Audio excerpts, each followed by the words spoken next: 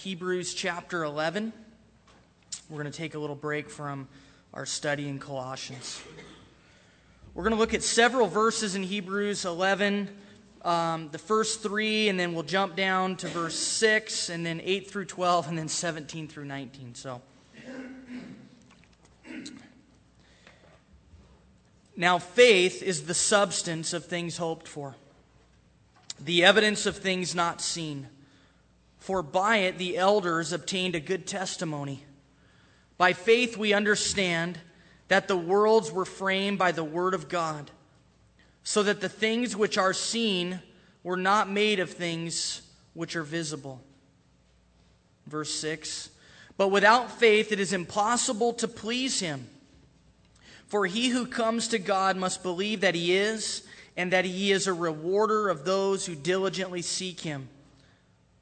By faith, Abraham obeyed when he was called to go out to the place which he would receive as an inheritance. And he went out not knowing where he was going. By faith he dwelt in the land of promise as in a foreign country, dwelling in tents with Isaac and Jacob, the heirs with him of the same promise. For he waited for the city which has foundations, whose builder and maker is God.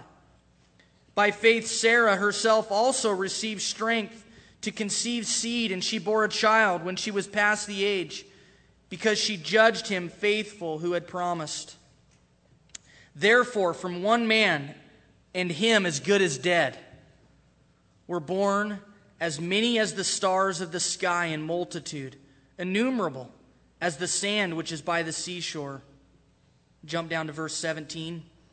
By faith, Abraham, when he was tested, offered up Isaac, and he who had received the promises offered up his only begotten son, of whom it was said, in Isaac your seed shall be called, concluding that God was able to raise him up even from the dead, from which he also received him in a figurative sense. And Lord, as we look at your word, God, I just pray that you would speak to us this morning. In Jesus' name, amen. I'm really good at starting things. I don't know about you guys, but I'm an expert at starting stuff. Books, I've got a stack of books on my desk that I've started that I have not completed. Projects, not so much around the house, because I hate projects around the house because I don't know how to do any of them. But just, projects, I get them going, and, this seems like a good idea, and then, it just kind of fades out. Diets, as you can see, I've actually never completed a diet. Exercise plans, that start in January. Okay, we're going to buy this piece of equipment, and 3 or 4 days later, it's in the garage collecting dust. Budgets. Remember, it was, and a lot of people still do this, and we kind of tried it for a while, where all your money goes in envelopes, and so you got your bill money here, and you've got your, fund money here, and, and that didn't last very long. That just didn't work. Does anybody do that? The envelopes? Okay, good. Praise. God bless you. You are. Food, you ever ordered something at a restaurant, started it, just like, nope, no thanks. I do that a lot. I'm kind of picky that way. I start food, I don't like it if there's weird stuff in it or chewy things or just, it's like, nope, sorry. And flakiness in some of these trivial things is okay. I mean, you can get away with, starting a budget and not finishing it, or starting a book, and some of these things it's tolerable. But faith, at its very essence, demands continuation. It's not a one-time experience where you say, you know what, I'll try that out like a new dish on the menu. I'll give it a try. If I don't like it, what's the worst thing that can happen? It isn't that way. Faith, at its very core, demands continuation. We place our faith in Jesus, and it's ongoing. It's daily. We don't place our faith in Jesus and then discard it later like some worthless infomercial gadget. Paul, quoting Habakkuk in the book of Romans, said, "The just shall live by faith." The just shall live by faith. Not the just shall use faith when it's convenient. Not the just shall have faith in faith. Not the just shall occasionally exercise faith. But the just shall live by faith. Paul put it like this in Colossians. As we're studying that, we talked about it a couple weeks ago in chapter 2, verse 6. He says, as you, verse 6, as you therefore have received Christ Jesus the Lord, so walk in him. So walk in him. As you received him, so walk in him. Don't start laughing. It'll make me laugh, and then this whole thing will be over. How did we receive Christ? He says, as you received Christ, so walk in him. So the same way that you received him is the way that you're called to walk. How did you receive him? By grace through faith, right? That's how we receive Christ. That's how Diana received Christ. That's how I received Christ. That's how you receive Christ. If you're here this morning, you never have, that's what you need to do. You need to receive his grace through faith. And so we continue to walk in that. As you received him by grace through faith, so you walk that way daily by grace through faith. We continue to walk. And the key, you guys, to accomplishing this is not by trying really hard. So we think, okay, the life of faith. I'm going to try really hard. I want to live by faith. It's not by trying really hard. It comes by understanding that Jesus is not only the author, but the finisher of our faith. As you see there in chapter 12 of Hebrews. He's the author and he's the finisher. He started your faith. He gave you the ability to have faith. And he finishes your faith. He initiated and he'll complete it. And so the question I want to ask you guys this morning is, what does it mean to live by faith? If Paul says the just shall live by faith, if we're supposed to continue in our walk with Jesus the way that we received him, which is by faith, what does it mean to live by faith? I think we've got this kind of messed up in our mind because we say things like, well, I'm just going to step out in faith. How many of you have ever said that? I know I have, many times. We're going to step out in faith, and so it's like this blind leap, you know. I don't know where I'm going. I don't know where I'm going to end up. I'm just taking a step off of the cliff into the darkness. And is that really what faith is? Every time that the Bible talks about faith, it's always attached to the revelation of God. In other words, God reveals himself and he says, I want you to trust me. God gives you a word. God gives somebody a promise scripturally, and he says, I want you to trust that. God doesn't just say, hey, I want you to start taking a blind walk in the dark, and wherever you end up is okay, and we'll call that faith. No, God says, I'm going to give you a promise. I'm going to give you my word, and I want you to put your faith in it. So it isn't this, kind of thing. It's putting your trust in the revelation of God, in the revealed word of God. That's faith, you guys. And so I think we've got to start understanding that and maybe even changing our vocabulary a little bit and not saying that we're going to launch out in faith for this building program. I don't know that that's necessarily faith, because God hasn't given us his revelation to say that he's going to provide for that. He may not. And so what we would say is, Lord, we're just going to trust you. But we need to start to understand that faith isn't just, I'm going to launch out into this thing that I have no idea how it's going to end up. That isn't faith. Faith is trusting in the revealed Word of God. That's what it means to live by faith. Not taking blind leaps in the dark. And in Hebrews chapter 11, the author gives us some keys to understanding and to answering this question, what does it mean to live by faith? First, we find a description of faith in verses 1 through 3. Faith is the substance or the realization of things hoped for. Does that sound like a blind leap in the dark? That faith is the substance, the evidence, the substantiation of things hoped for? The evidence or the confidence of things not seen. And so God gives you a promise, God gives His Word to you, but we don't see it. But He's given us His Word, as we're going to see with Abraham.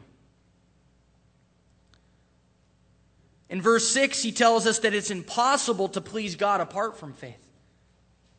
And so apart from trusting in the revelation of God, it is impossible to please Him.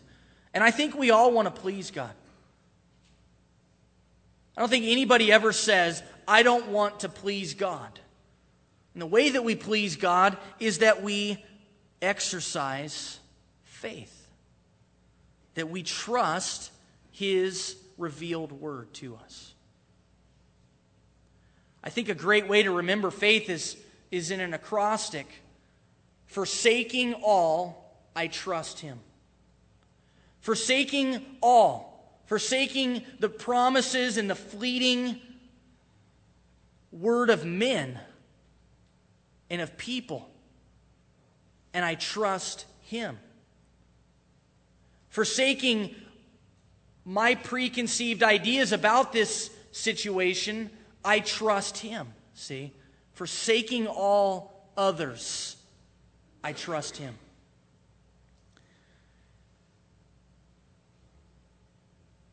We're also given several examples of faith. The writer here tells us what faith is, and then he gives us some examples of people in the Bible that were people of faith, from which we read about the life of Abraham in our text this morning. And Abraham is an example of one who was exemplary in his faith. A man who Paul calls the father of all those who believe, Romans 4:11. The father of all those who believe. Now, was Abraham perfect in his faith? Absolutely not. You remember the 2 times in Egypt that Abraham lied about Sarah and said that she was his sister instead of his wife? Because he was afraid what might happen to him when they're like, wow, this chick's hot. If he says, this is my wife, they'll just get rid of the expendable piece of the puzzle here and take my wife.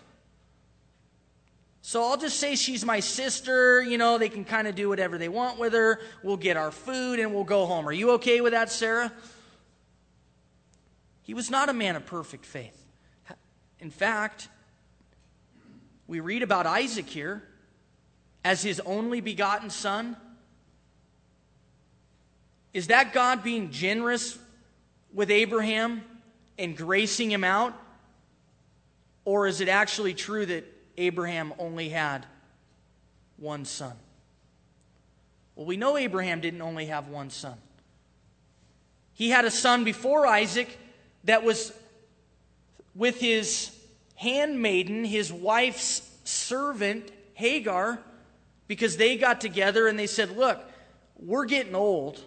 There's no way that we're going to find God's promise coming to pass in our life that we're going to be the father of many nations. This is not going to happen. We don't even have one kid.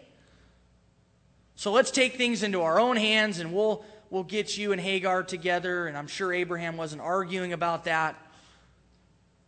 But it was launching out in the flesh. And did it work out real well? That was a big problem, and it actually continues to be a problem today. And so Abraham was a man who was exemplary in his faith, but he was also a man who struggled like you and I do. And in our text, we find three characteristics from Abraham's life that can help us to rightly define what it means to live by faith. To answer that question, what does it mean to live by faith? Abraham answers that for us. We see three things, three characteristics. First of all, the life of faith is obedient. God gives you a promise, God gives you His word, and then He expects you to do what? To obey it. The life of faith is patient. God gives you a promise. God gives you His word. But does it always happen like that?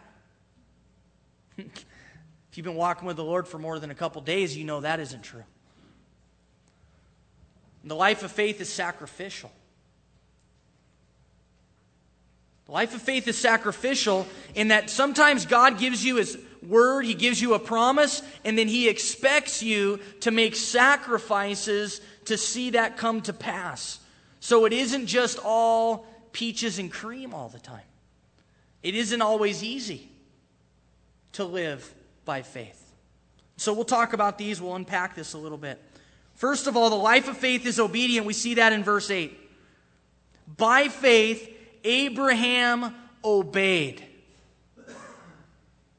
By faith, Abraham obeyed when he was called to go out to the place which he would receive as an inheritance, and he went out not knowing where he was going. Couple things. We know this story from Genesis chapter 12. God came to Abraham and He said, look, you're living like a pagan. You're not honoring me. And I'm calling you out of this. I'm pulling you out of your family. And I want to place you in the land of promise. This was the beginnings of the Jewish nation. It's interesting because Jews pride themselves on their history and their godly characters and the men and the women that went before them. But it all started with one pagan. With one man whose life was completely opposed to God, and God pulled him out of that and said, I'm choosing you to be the father of the Hebrew nation. It's an amazing story. Now we know from history that Ur of the Chaldees, Mesopotamia, was a land of affluence. The place that God called Abraham out of was a land of much wealth.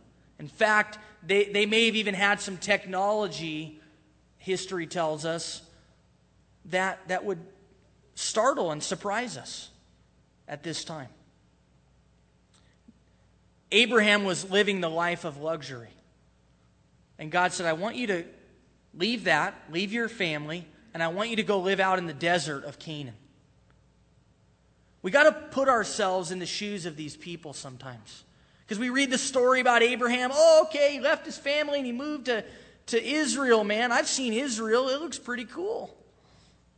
No, it was a barren wasteland. It was a desert. There's nothing there at that time. I want you to leave your wealth, your family, all of your connections, and I want you to live out in the middle of nowhere in a tent. Guys, try springing that one on your wife tonight. See how it goes over, right? So Abraham received the word and he obeyed. He obeyed the voice of God.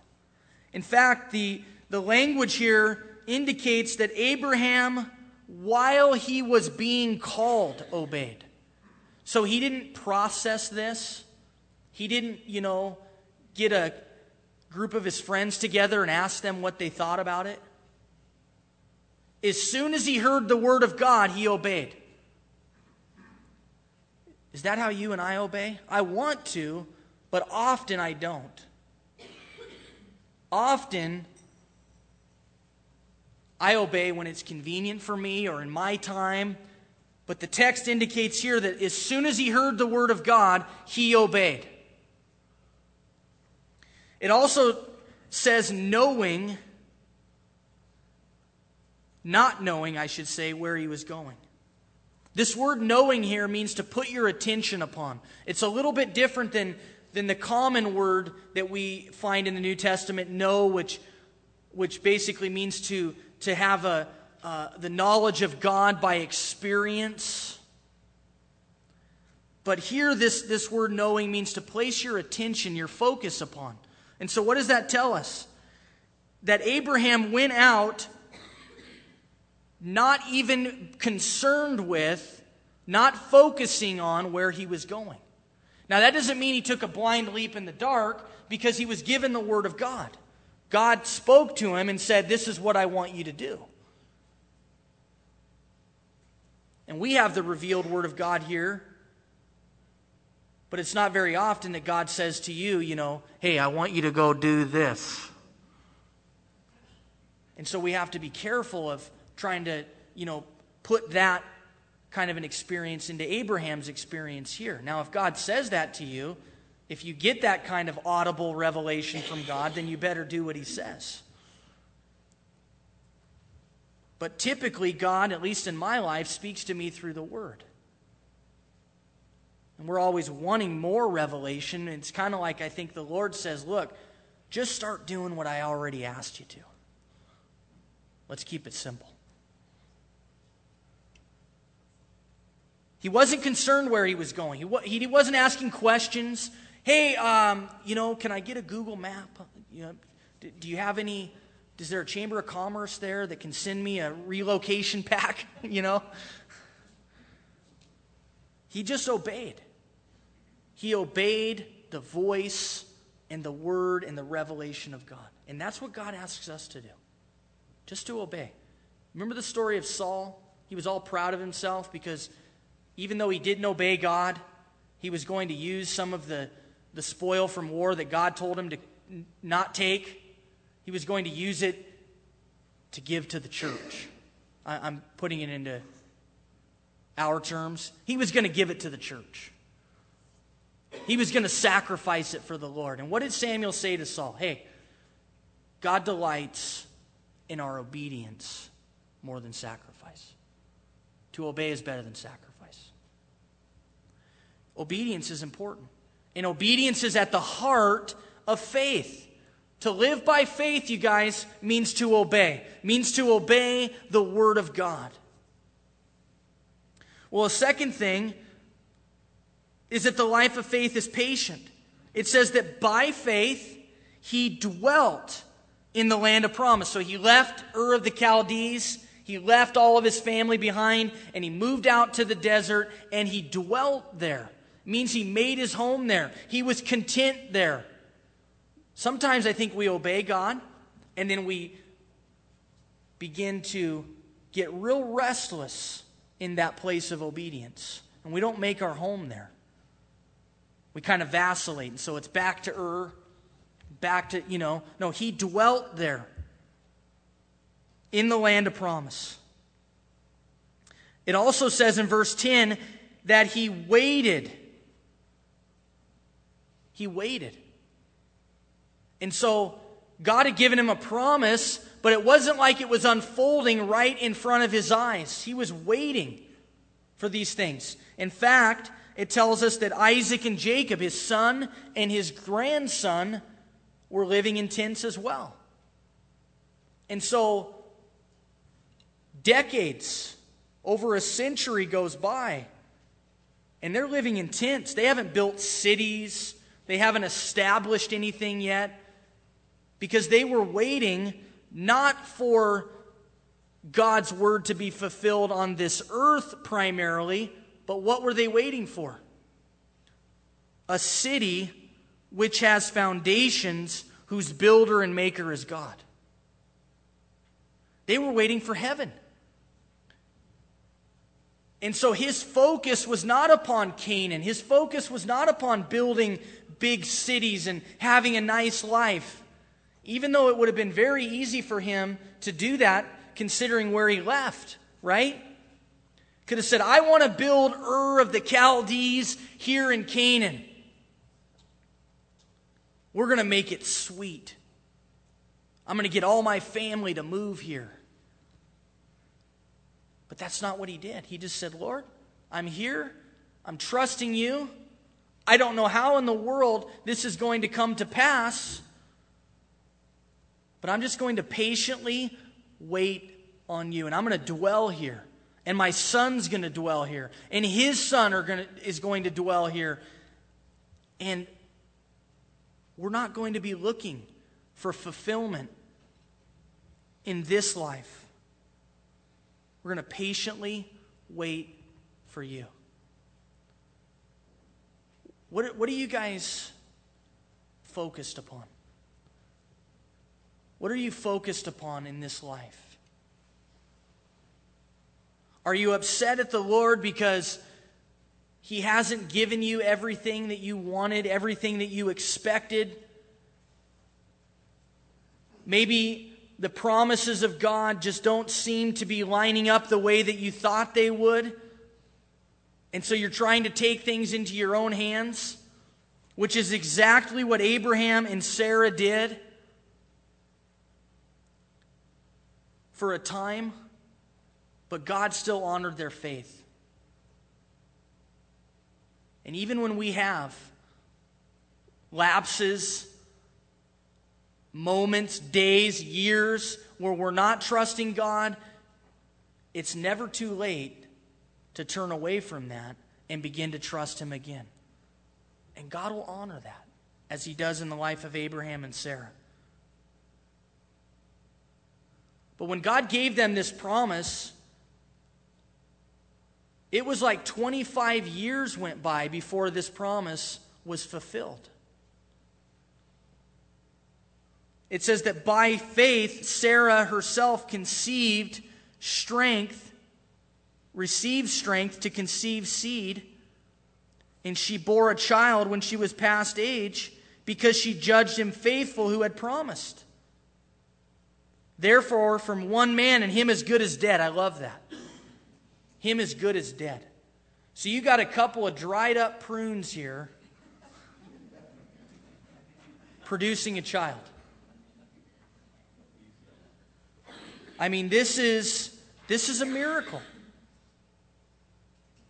This was before any, enhancement drugs or anything like that. Him as good as dead. And through him, a multitude, a nation of people was born. The people of faith, really. We read about in Galatians. Every one of you are a descendant of Abraham, according to Galatians, because we are people that have placed our faith in Jesus, which is what Abraham did on the other side of the cross. Not knowing all the details, it was a mystery, but he placed his faith in the Lord. And what does the Bible say? That God saw Abraham's good works and He declared him righteous? Is that what it says?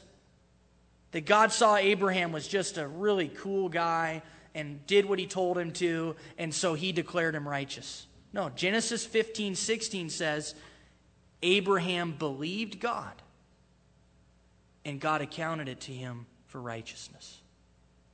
And so this whole idea that like in the Old Testament, people were saved by works, and now we're saved by grace. God found out that didn't work so well, so He changed his MO.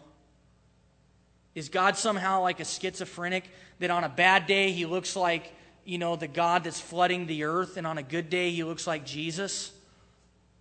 No. That is really, really terrible theology. God is the same yesterday, today, and forever. The people in the Old Testament were saved by looking forward to the cross, by placing their faith in the revealed Word of God, just like we do, except we look backward to the cross. Abraham believed God, it was accounted to him as righteousness. And you could put your name in there. Ryan believed God, and it was accounted to him as righteousness.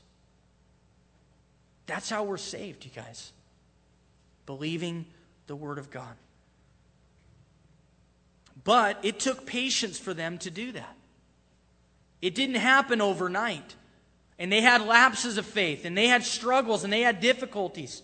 And maybe right now you're in the midst of that 25 years, like Abraham and Sarah, where you read of the promises of God. You know that God has given you His word, but you don't see it coming to pass. And God just tells you, dwell as Abraham did. Dwell in that place. Make your home in that place. Be content in that place that God has you. Be patient. The life of faith is patient. And the last thing I want to look at is that the life of faith is sacrificial. It says that by faith, Abraham, when he was tested, offered up Isaac, verse 17. And he who had received the promises offered up his only begotten son, of whom it was said, in Isaac your seed shall be called, concluding that God was able to raise him up, even from the dead, from which he also received him in a figurative sense. So 25 years goes by. They take things into their own hands. Ishmael is born. That's a fiasco. They send Hagar out with a sandwich and a bottle of water.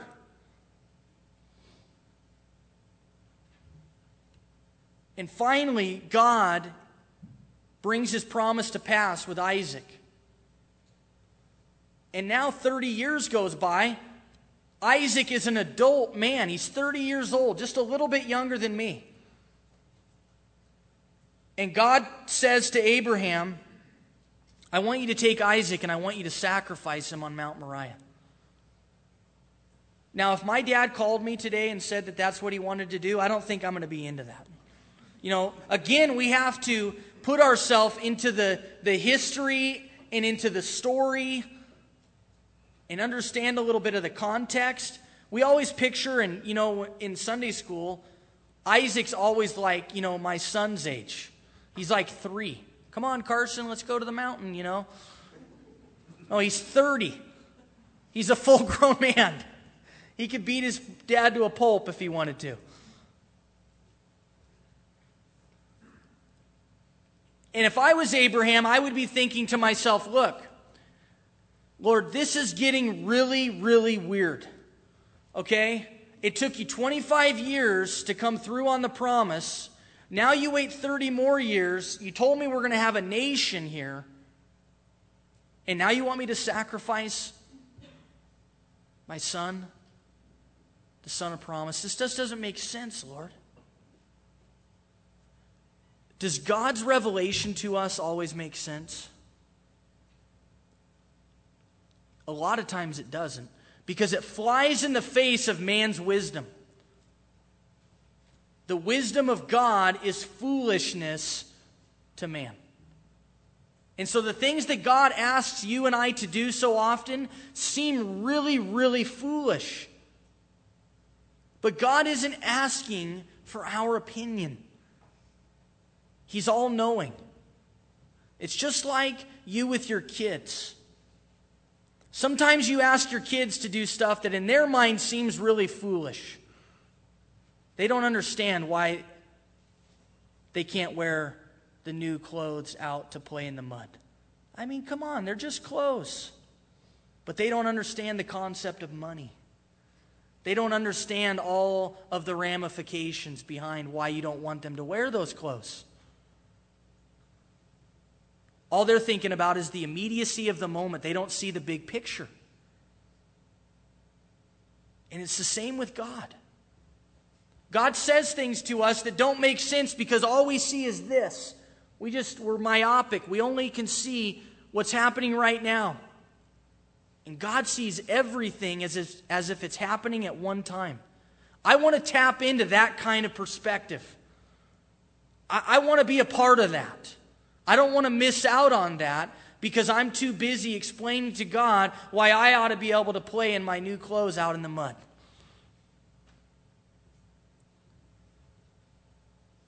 And often, you guys, to obey and to obey patiently involves sacrifice. And as Abraham is taking his son up Mount Moriah, and he's got the knife and he's got the wood, and even at one point, Isaac kind of clues into this.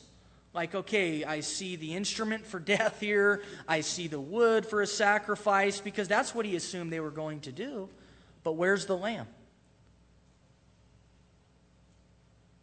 But do you remember what Abraham said to Eleazar, his servant, and to the others at the bottom of the mountain? Wait here for us.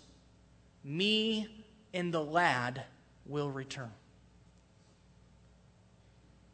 We will return. He trusted God. It says here that he concluded, I love that. He concluded that God was able to raise him from the dead. Did Abraham have any reason, any precedent for believing in the resurrection? There had never been a person that had been raised from the dead, at least scripturally, up until this time. Ever. But Abraham trusted in the Word of God. He trusted in God's revelation to him. Concluded that God would raise him from the dead. Hey, Lord, whatever's going to happen, I just believe that you're going to take care of it. You know what you're doing. An amazing story. And we know the rest. He laid his son on the altar, and then there was a ram caught in the thicket that was the substitute for Isaac. You guys, God is calling us to a life of sacrifice. David said, I won't give anything to the Lord that doesn't cost me something. The essence of the gospel. Jesus said, take up your cross and follow me. Die to yourself. It's the essence. It's at the heart of the gospel that Jesus was crucified for you, and now he says to you and to I who want to follow him that you've got to die. That your agenda, your goals, your plans, they've got to die. Your preconceived ideas, they've got to die. Take up your cross and follow me. It's a daily thing, by the way. Paul put it like this in Romans 12:1. I beg you. Not, hey, Romans, just a suggestion, just a thought, put it in the back of your mind. I beg you, I plead with you to present your bodies as a living sacrifice. God's not interested in dead sacrifices. He wants you and I to be alive, to be breathing, to be usable, but he wants us to be dead to ourselves. He wants the flesh to get out of the way. And he wants our life to be completely and totally given over to him.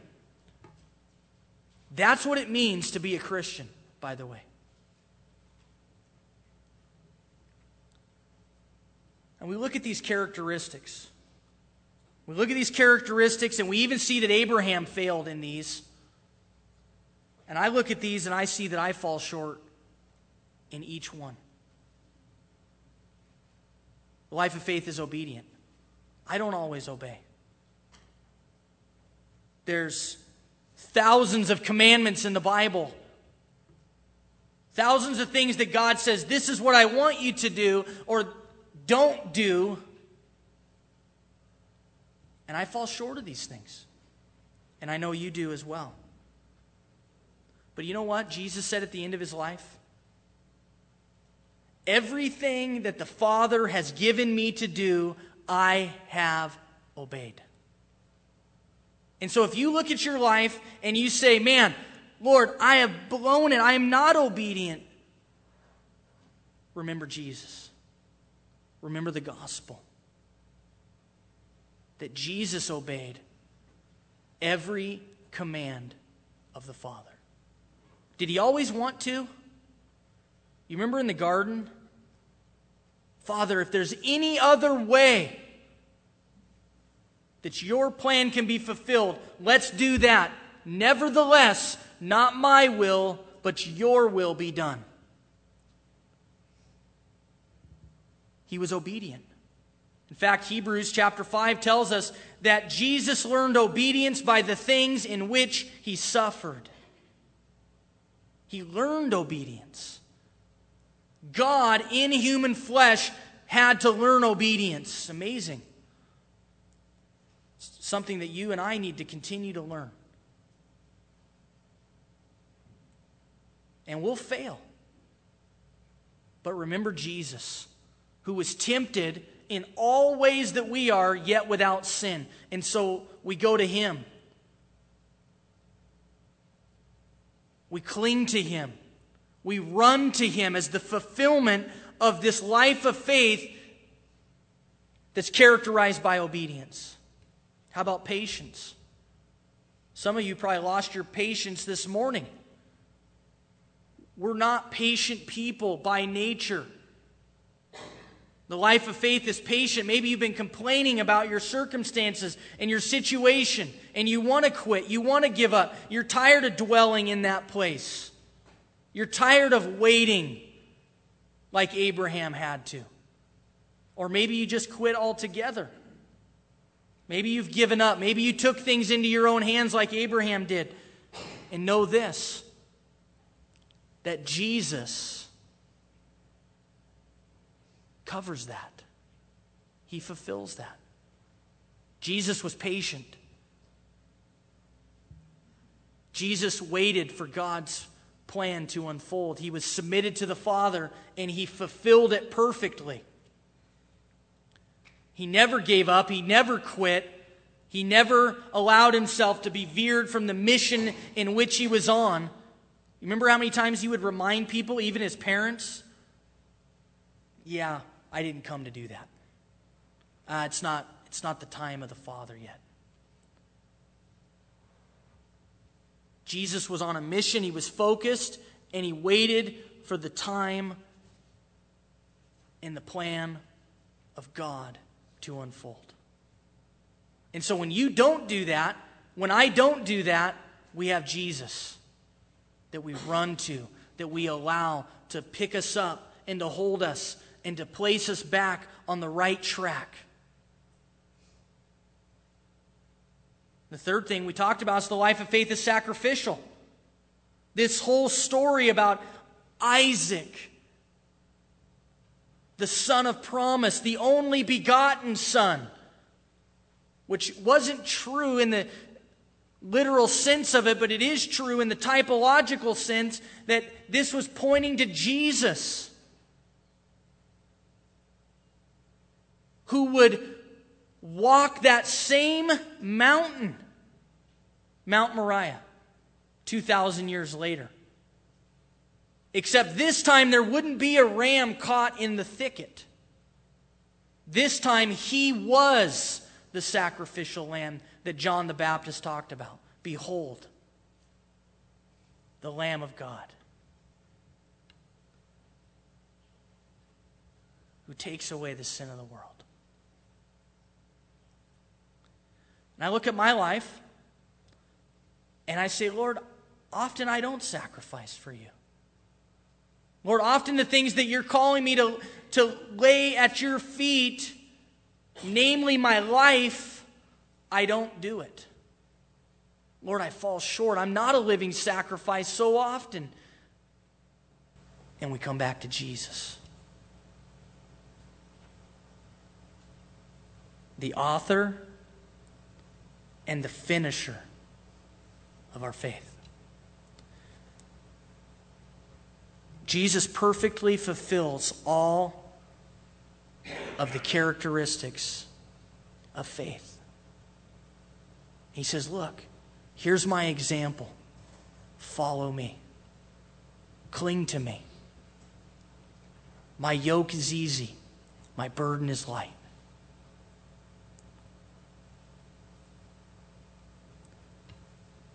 We're called to live a life of faith, you guys. And when we fail, Jesus is there to forgive us, to love us, and to put us on the right track again. Let's stand and pray together.